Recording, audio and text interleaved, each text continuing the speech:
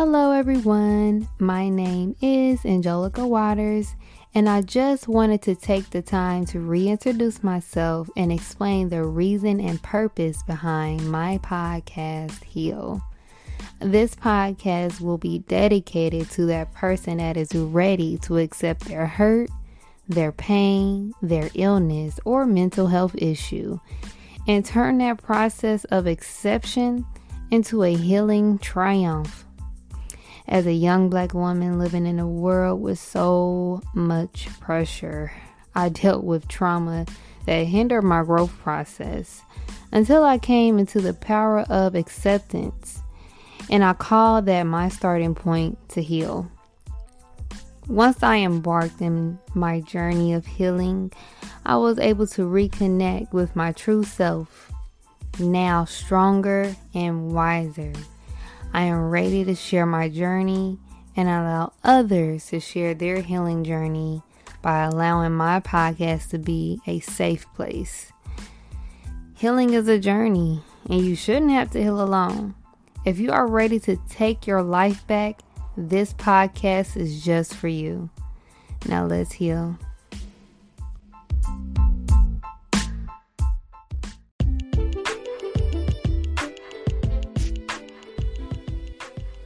Peace and blessings, family, and welcome back to another episode of Heal with Angelica Waters podcast, where we discuss all things healing. And on today's episode, I have a guest joining me today, all the way from the UK, Sam Curtis, as we will be discussing today's topic, mindfulness. Sam, I am so excited to have you on the show today. Thank you so much for joining me. How are you? I'm really well. Thank you. Thank you so much for having me. This is such an honor. Yes. Thank you so much again for joining us. Now, before we get into this amazing topic, do you mind letting our audience know more about you? Sure. Well, I'm Sam. I'm a life coach. I'm based in the UK, but I get the pleasure of working with clients all over the world. So I love the fact that the pandemic made it so easy for me to connect. I've had clients in Canada, in LA, in Nigeria, and all around Europe. So it's really cool. I get to spend my days working with people who are frustrated and stuck and have forgotten that they've got the tools and the resources within them to get exactly where they want to go. Yes, I love it, Sam. Thank you so much for that. Now, let's get started on today's topic, mindfulness. Now, what is mindfulness?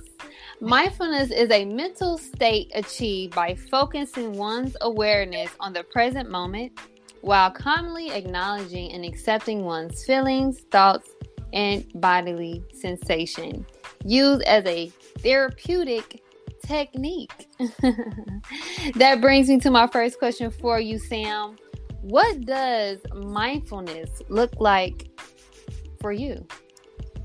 So I think mindfulness gets a whole load of different definitions, and people tie it into meditation, which is accurate, but people then think it's this big thing and that they've got to have a clear mind and it only works if they spend 3 hours a day doing it. And I'm not about that. Mindfulness for me is all about everyday pockets of time that you're grounded and that you're present. So mindfulness comes from a Buddhist philosophy. It's sati, which means grounded awareness. So it's all about having those little pockets in your day where you're here, not worrying about the past, not predicting the future, but right here in the moment. And so I work with my clients to really tailor their everyday mindfulness to what they're doing in their everyday. So one technique that a client loves is I get her to spend 5 minutes a day with her cats and being present with her cats, and they're feeling the warmth of them on their laps, feeling the softness of the fur, listening to their purrs, right? There's nothing more loving than an animal, and she gets to do her daily mindfulness with her cats. Others have kids, and it's so easy to get caught up in worrying about the dinner, the washing that needs to go on, and all the other things that are running through your head, that when you're with your kids, you're miles away. they're great for bringing you back to the present. Kids are so present. So spending a couple of minutes with them, really trapped in their world, seeing the version of the present that they see, again, can be a form of everyday mindfulness. Oh my gosh, I love that, Sam. And I love that you brought up just being mindful with your children. I have a 1-year-old, and I notice how much he's just in the moment. And it seems as if that, we kind of got out of that element. We were kind of brought up just to be in that moment, not worrying about the past, not worrying about the future, just in that moment. So I can definitely agree with you in regards to just, how the lady uses her cat to be to use the mindfulness. And as me, I also use my son as to always be in the moment. So I love that, Sam. Thank you so much for that. You're more than welcome. Yes. Now, I know you mentioned meditation, and meditation is actually one technique that I use as well to stay grounded and mindful. Now, what techniques do you use to help you be mindful, and what techniques would you suggest to others? Fantastic question. So I am a big advocate of meditation. I am a meditation teacher. I decided it did such an impact on my life that I decided to train in it and really understand it. And the truth is, you don't need the training to really get the benefits of mindfulness, to get the benefits of meditation. What we're doing when we're trying to be mindful or be present, if that feels more accessible for people, just to be present, right? We don't have to be mindful, we just be present. And what we're doing is we're basically anchoring ourselves back here and now. And there are so many things that we can use that we just forget. Like, how do your feet feel right now? Like, are they warm? Are they cold? Can you feel the blood in your toes? Just by dropping in and connecting to even something as simple as our feet brings us back to the here and now. You can't think about dinner whilst you're wondering if your toes are cold. So we can use our 5 senses. We can use anything that's an anchor. So breath is really common in meditation, right? Using our breath as an anchor, whether that's counting it. So breathing in, counting 1, breathing out, counting 2, breathing in, counting 3, and you get the picture. Just go up to 10 and back down. And because you're human, if you lose track of the count, start back at 1. There's no judgment. That is the art of it. It's not about having a clear mind or a perfect run. Oh, I can go up to 10 and down from 10 100 times. I'm perfect. No, because you haven't done the mental sit-ups. If you lose track, you go, oh my God, I need to go do that thing. And then you go, no, back to the breath. In for 1, out for 2. That's a mental sit-up. That brings you back to the present. That is what we are looking for. And that's what strengthens the neural pathways in the brain between the amygdala and the prefrontal cortex, our command center, our rationalized space of the brain, the place that can actually make sensible decisions. And so when we do feel an overwhelm of emotions, which happens to all of us at some point, we've got that pattern there of like, okay, just come back to this moment. Yes, I'm angry. Yes, I'm upset. Yes, I'm overwhelmed. But I can access my prefrontal cortex and I can choose to deal with it logically rather than just purely emotionally. Oh my gosh, I love that. That is amazing. I actually also use some of those techniques as well. And it's funny because it's like, it's just something that a lot of us just don't do. And that brings me to my my next question for you.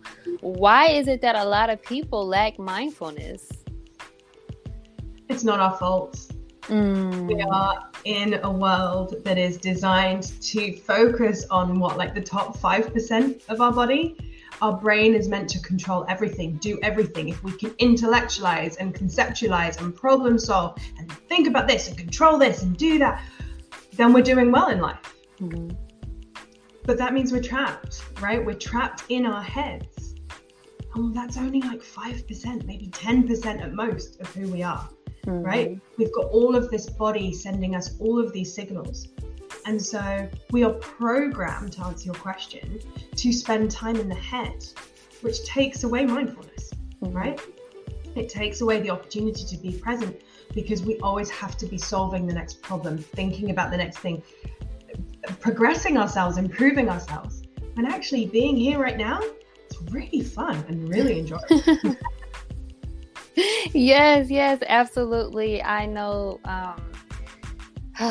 really just with the pandemic, and I actually was pregnant during the pandemic, and just seeing how much of an effect it had on my mind. How you stated that it's really not our faults, that a lot of us don't practice mindfulness.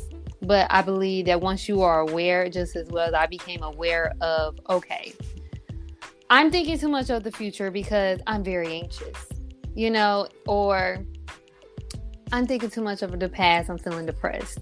That's my thought of trying to always maintain mindfulness, depending on where my thoughts are leading me. Now, what is it that you do as a strategy to keep your mind in a mindful place when you have those thoughts of the future or thoughts of the past? Oh, I wish there was a simple answer to this. I spent a decade, if not longer, trying to calm my mind. I am a chronic overthinker. It is definitely my version of a pandemic. It's always coming up. I have to keep pushing it back. Yes. I spend so much time in my head. And again, not my fault. I was, brought up this way. This is the world we live in, and that's okay. And I fall back on little techniques to keep me out of that overthinking and here in the present. And so things like taking a color walk, which is one of my favorite techniques, particularly at the moment because it's summer here. Yes. So I will go out for a walk at lunchtime, get away from my desk, and I will pick a color. So I might just pull a pen out of my jar, and whatever color that is, I'll go with that. Or I might go, you know what, I need an easier chance today, and here in the UK, yellow is a good color. Because there's quite a lot of yellow around on the roads and signs and things. So I'll pick a color and then go for a walk, and my anchor is that color. So as I'm walking around, instead of worrying about, I've got to do that client needs this has got to happen, blah, blah, I'm like, right, where's yellow? Where's the color yellow? Oh, okay, double yellow lines on the floor, great, that's yellow. Okay, where's the next piece of yellow? Where's the next piece of yellow? And I use that as my anchor. So anytime my mind wanders, which it will, I'm human too, I'll go, oh, there's yellow on that sign. Or, oh gosh, there's a daisy over there with a yellow center, and I'll use that to bring me back to my surroundings. I meditate before bed. I love a yoga nidra. They are so soothing. Yes. Just calm my nervous system. And also, I think that I don't really have a practice for this, but it's something I always try and keep in mind, and I remind my clients of a lot, which is we have a natural negativity bias. Mm-hmm. So when our brain is running away with us, it's going to focus on the things that frighten us or are potential dangers rather than the good things. So one of my favorite coaches, Christine Hassler, she says worry is the imagination used poorly. So if I'm worrying about things, I try and remember that quote from her and go, okay, what's another way of looking at this? And in fact, I've just reminded myself of a technique I do use that I think helps, but just got a handful of stories. So if I catch myself worrying, which we will do, or panicking or overplaying something, I will stop myself and go, right, what else could be true? What other stories could I think of right now? So say I'm worrying about, what would be a good example? I don't know how I'm going to finish this project. Mm-hmm. So I don't know how I'm going to finish this project. I haven't got enough time. There's not enough this. I don't know if that person's going to help me. All of those kind of thoughts we spiral, right? So it could be true that I don't know how to finish this project. It could also be true that I could ask 1,700 people and they might be able to help me finish this project. Right? It might also be true that I'll get eaten by a shark, so I won't have to finish this project. Right? And I try and use my imagination and create little stories just to lighten the energy and to show my mind that, okay, it's okay you want to think, but think about it from lots of different perspectives. Mm-hmm. That helps to clear the mind. It brings us back to the moment. We get access to our prefrontal cortex and we can start making logical, practical decisions and next steps. Oh my gosh, I love that. I love that. Now I hear you breaking up the prefrontal cortex. What exactly is that? Of course. And the prefrontal cortex is just an area of our brain. So when we get triggered by fight or flight, that's easy for me to say.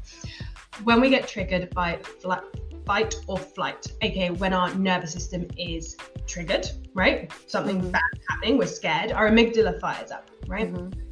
So that's a small, I think it's like kidney shaped in the bottom of the brain, but don't hold me to that. Okay. And that basically sends out a signal to shut down the majority of the brain, because its only concern now is to get you away, to keep you safe and alive, right? That's the brain's primary purpose, keep us alive.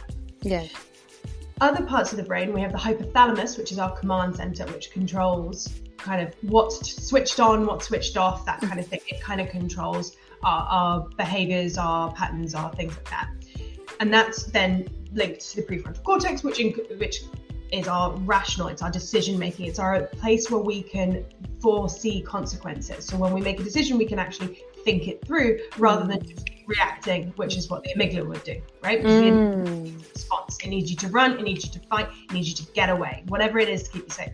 Whereas the prefrontal cortex can actually intellectualize, and it can help you to make rationalized decisions, make choices based on an understanding of the consequences. Oh my gosh, I never knew that. Oh my gosh, learn something new every day. Only way in life. If you don't learn something new every day, get out more. Okay, yes.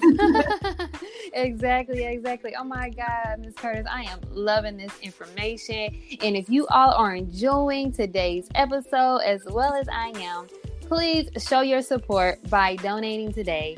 For more free and powerful and informational content just like this, more info to donate will be listed in today's show notes. Now let's get back to today's episode, mindfulness. Now, Sam, what advice do you have for someone who is wanting to use mindfulness in their day-to-day life but is having a hard time doing so?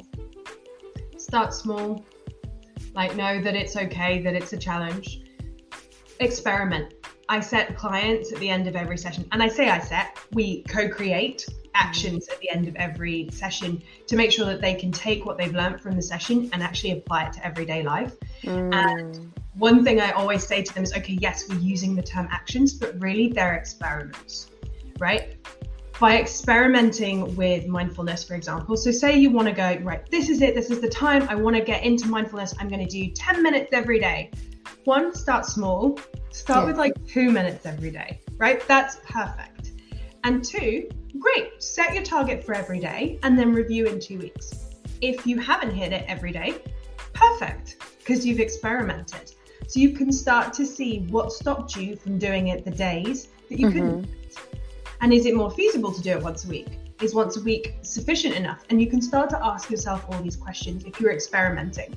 If you just say, I've got to do this, it then becomes black or white and it becomes a pass or a fail, which is not what life's about. Yes. So definitely experiment, try it out, try different techniques, find small little ways. There's a great, there's all the body of somatic coaching, there's interoception, all these kind of big fancy terms, but basically means connecting with yourself. So just find little ways you like to connect with yourself. So we all potentially know what type of learner we are, whether we're auditory, visual, kinesthetic, whether we learn through hearing, through seeing, or through doing, right? And if you know which one you are, great, then start there, right? If you know you're kinesthetic, if you're a person that learns better through doing, try kinesthetic meditation. So try doing meditation. So like the color walk, where you're actually moving around as you do it. Touch your fingers. Spend a minute going, can I actually feel the ridges on my fingers? How many do I have? What do they feel like? Get some different material, right? And touch that and just go, what does this feel like to me? If I had to be with this, what is it? And just spend time with touch. If you're auditory, one of my absolute favorites is, what can I hear that's closest to me? Is it my breath? Is it my computer humming? What can I hear that's closest to me right now? Now, what can I hear that's furthest away? Is it the birds outside? Is it a plane passing overhead? Is it my partner in another room doing whatever on his business? What is it that I can hear with no judgment? Right? This isn't like I've got to find the nice, pretty sound. This is like, what is that? Is that the fridge humming? Oh, I didn't know it. Because it brings you back to the moment, and it strengthens that relationship between the amygdala and the hypothalamus. I'm making it prefrontal cortex, right? Again, if you're visual, look around the room. Just spend a minute. In somatics, it's called orientation. Look around and just start labeling things. I can see crystals, I can see plants, I can see this, just label it. Find what works for you and know that it will change, right? Because we're human. So some days, labeling through visual labeling, great, love it. Oh, best thing in the world. Can't stay concentrated on it for a second. Yes. So just experiment and know that there is no pass or fail. Whatever you try that day, that week is perfect. Oh my gosh, I love that. That also just helps someone to not feel like they have to do just so much to, gain mindfulness. It's literally, to me, like what I had to do. I literally had to take it one day at a time. I found myself not being able to sit.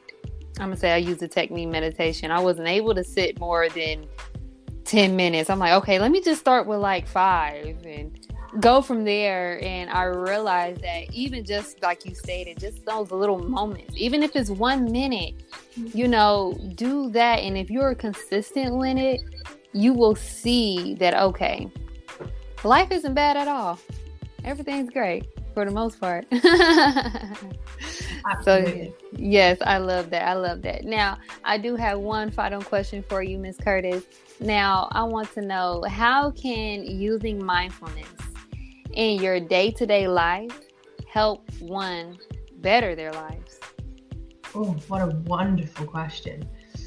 Well, when you have an argument with someone and then 3 days later in the shower, you realize what you should have said as a response? That's what mindfulness gives you in the moment. The more time you spend here in the present, the more clarity you have each moment to make those choices. So instead of thinking, I should have said that, 3 days later, you're aware of it in the moment. And you also don't react as emotionally and as much as, particularly my clients, they're really intellectual. As much as we don't think we react emotionally, we all do, right? Yes. Emotions are powerful. When we are angry, it can take over. And having, right? Yes. Having that practice, having that relationship built, that literally that mental sit up between, oh my God, I'm stressed, and okay, I've practiced for this. Let's bring myself back to the moment. You can then make better decisions, make clearer choices. Yes. And react in a way that feels more aligned to yourself. And for me, that's everything about self-development, just acting in alignment with ourselves. Yes, I love that. Using mindfulness really helps you make better decisions. Being able to be aware of, and I believe that, and you can probably chime in on this, like mindfulness is kind of helpful for learning to be more self-aware, I would say. Being more self-aware of how you're feeling in the moment, being more self-aware of how something makes you feel, especially when we have those moments where we're upset and heated and want to argue and, hold on, wait, let me go back to how to check myself and calm myself by interpreting mindfulness. And I definitely use that a lot. And it's definitely been very helpful. Very helpful when it comes to stress. Stress as well. Me being a new mom and me doing everything, just being able to be mindful and be very cautious and self-aware of where I'm putting my energy into. Whew, it's very helpful. So I am so glad that we were able to discuss mindfulness. It is definitely something that is needed for everyday life. So I want to thank you again for joining me today, Sam, in discussing this well-needed topic, mindfulness. I would also like to give a special thank you to my amazing audience and healing tribe for joining us today. I pray today's episode was informative and valuable to you all. Also, be sure to give us your feedback, share and subscribe, and turn on your notifications so you don't miss out on any upcoming episodes on any of your favorite podcast stations and or on my YouTube channel, Heal with Angelica Waters Podcast, to help get the message out to those in need of healing. Also, if you are ready to start your healing journey, join me in my one-on-one 12-week intense healing yourself coaching program centered around you taking your power back and embracing the healing power that is inside of you. At the end of this program, you will have all the tools you need to heal yourself. Link is in the description to sign up, as well as my new release ebook, Heal Yourself. I will also leave info in the description so you all can connect with today's guest, life coach Sam Curtis. Sam, before we end today's show, do you have any closing remarks for today's audience? Well, firstly to you, thank you so much for having me on. It's been an honor. I'm very grateful. And secondly, just if this work inspires you, if you're interested in exploring everyday mindfulness, you can find me on Insight Timer. I run a meditation experiment, a 30-day meditation experiment every 30-day month. So I think that's September, November, June, and another one. It's in the details. You'll be able to find it. Just find the timer and it's there. I have a selection of everyday mindfulness techniques. And of course, if it's something you want to explore one-on-one, I'm more than happy to have a free session with anyone from your audience. They can just pop over to my website and book that in. That's sam-curtis.com. Yes. You guys heard it first. You guys want a nice free session with my guest, Miss Curtis? Please follow her at sam-curtis.com. And again, I want to thank you all for joining us today. And we now leave you as we came. Peace and blessings.